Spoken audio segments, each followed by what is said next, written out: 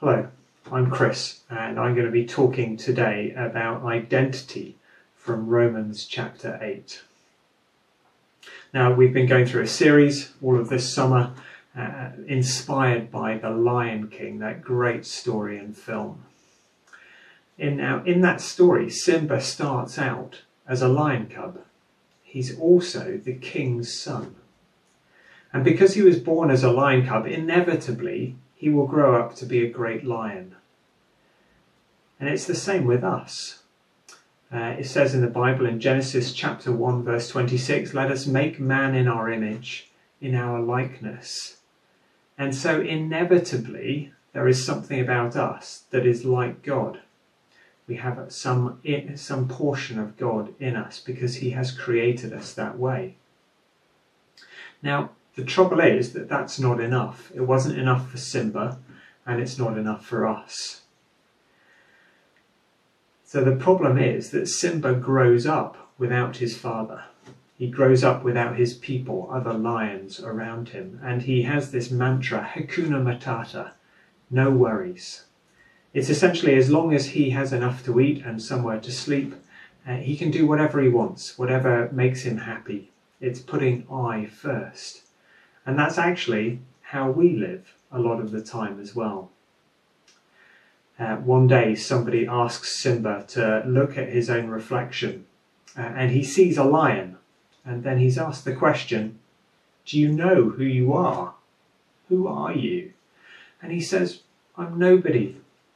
I don't know who I am. And it's the same for us. Now, how often do you look in the mirror? Well, I look in the mirror perhaps to do my hair in the morning, make sure I look presentable before I go out to work. I might look in the mirror occasionally and think, wow, there's something of God in me, but very occasionally. And you know, when's the last time that anybody asked you who you are? So, who are you? It's a tough question. Every day we get asked much easier questions.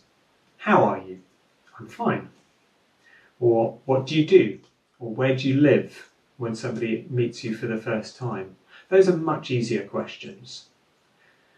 In the Gambia, in West Africa, where my wife and I lived for a short time, the greetings are actually quite different. There they say, Sumole, which means, where are your people? And the answer to that is always, Ibije, they're here, they're with me. And these greetings seemed quite strange to us to start off with, but actually, thinking about it later, they're very wise. It's a much better greeting than how are you, which is I focused, to say, where are your people? Because we get a lot of our identity by the people that we know and live with or share our time and our things with. It might be your friends, it might be your direct, immediate family. It might be an extended family or a community like St. Barnabas. And so the people around us shape our identity. But an even better question would be, who is your God? Where is your God? That should be the question that shapes our identity most of all. So at this point we're going to look into the Bible and we're going to look at Romans chapter 8. So if you could turn with me, if you've got a Bible handy, to Romans chapter 8, and we're going to start at verse 28. And we know that in all things God works for the good of those who love him, who have been called according to his purpose. For those God foreknew, he also predestined to be conformed to the likeness of his Son, that he might be the firstborn among many brothers. And those he predestined, he also called. Those he called, he also justified. And those he justified, he also glorified. What then shall we say in response to this? If God is for us, who can be against us? He who did not spare his own Son, but gave him up for us all, how will he not also, along with him, graciously give us all things? Who will bring any charge against those whom God has chosen? It's God who justifies. Who is he that condemns? Christ Jesus, who died, more than that, who was raised to life, is at the right hand of God and is also interceding for us. Who shall separate us from the love of Christ?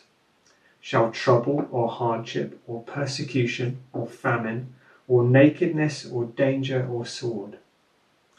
As it is written, for your sake we face death all day long. We're considered as sheep to be slaughtered. No, in all these things we are more than conquerors through him who loved us. For I am convinced that neither death nor life, neither angels nor demons, neither the present nor the future, nor any powers, neither height nor depth, nor anything else in all creation will be able to separate us from the love of God that is in Christ Jesus our Lord. This is the word of the Lord. Thanks be to God. So there's a number of things here in this passage that talk about our identity. There's also many other things that we could talk about. Predestination is one of them. I'm not going to go into that. That's a whole nother talk, which maybe we'll look at another day. But the things that talk about our identity, I'm going to pull out 3 points from that. First of all, God works for our good. You see, there's this whole succession of things that God is going to do for us. First of all, he calls us according to his purposes. Then he justifies us, which means considers us just as if we had never done wrong. He considers us to be good enough, to be perfect, and in a good enough state to come to him.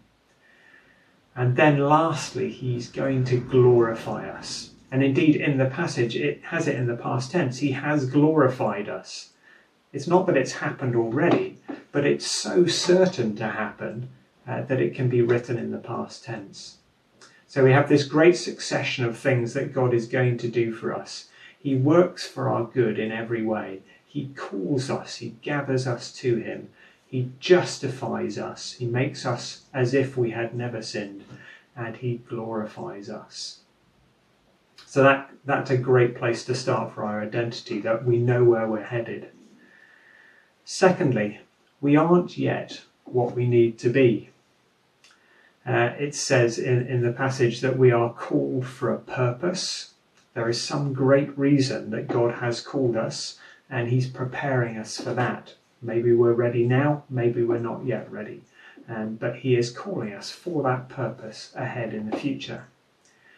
And he also is conforming us to the likeness of Jesus. So remember I said before that we were created in God's image, and that's a great start, but it's not good enough. There's this next great step where we are going to be conformed to the likeness of Jesus. Every day, step by step, we get a little bit closer to being like Jesus. Now, I love to look to people who are older and more mature than me in the faith, people who I can see as a role model. And there are many in St. Barnabas. And it's great to look to those people and imitate them when we see them being more like Jesus than we are. What is it about those people that we can try and imitate, to be like that? And Paul himself asks people to imitate him in his walk with Jesus, so that they know how to be more and more like Jesus. So if you don't yet feel comfortable with who you are, with your identity, likely a big part of that is that you're not yet finished in this journey. You've still got steps to take to be more and more like Jesus. But the great part of this is that God wants us to be like that. And he is going to help us to be more and more like Jesus every day. And then the last point, so we've looked at God works for our good. We've looked at we aren't yet what we need to be. The last point from this passage is that we have great assurance of God's love. So Paul says in this passage that no one can condemn us. which means we don't need to worry about what other people think of us, because we have this assurance that God loves us. It also says that Jesus intercedes for us, which means that he is actively working to bring us back to God. When things go astray, when we lose our route, when our path takes us further away from God, Jesus is actively praying for us daily, which is amazing. He's interceding for us to make us more like him and to bring us back to God.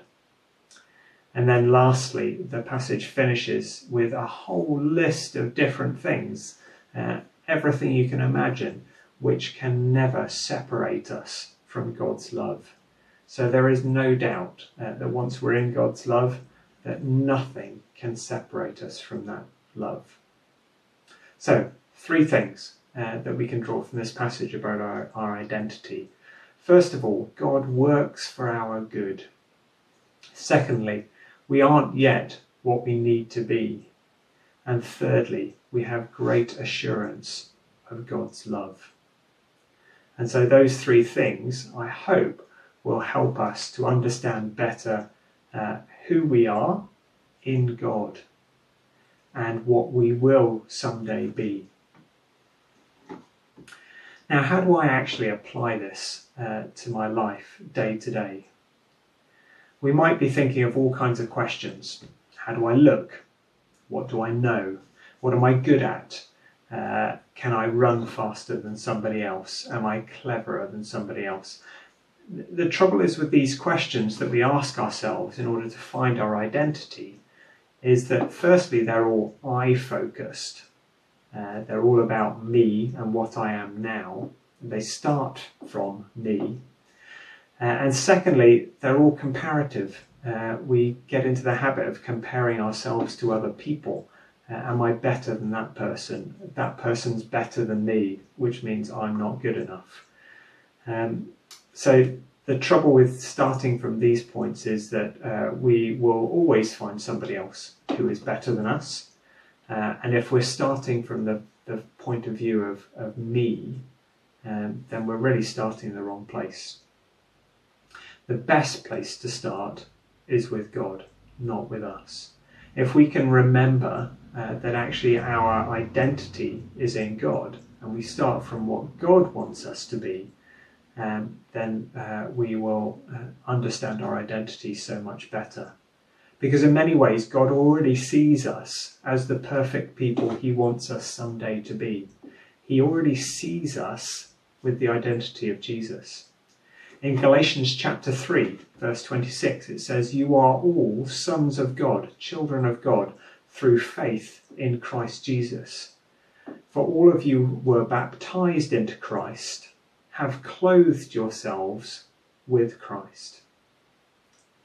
So the best way to understand our identity is to already live in the understanding that we are like Jesus.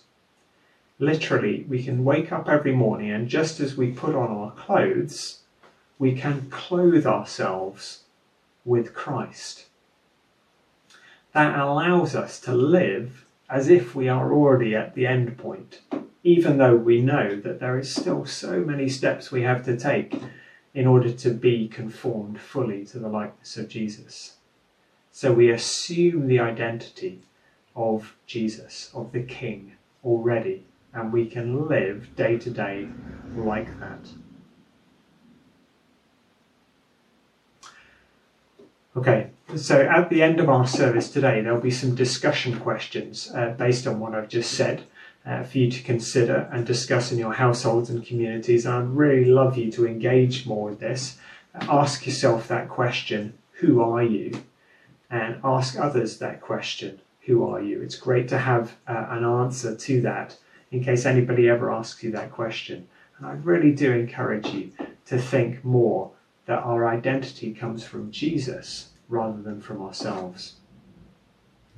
Secondly, whether you're new to St Barnabas or you've been part of our community for years, there'll be a Zoom call after this service, which will run for anybody to find out more about St Barnabas and meet other people in a more relaxed setting. And lastly, in a moment we're going to worship together. Before we do that, let's pause for a minute to reflect on what God's saying to us through his word.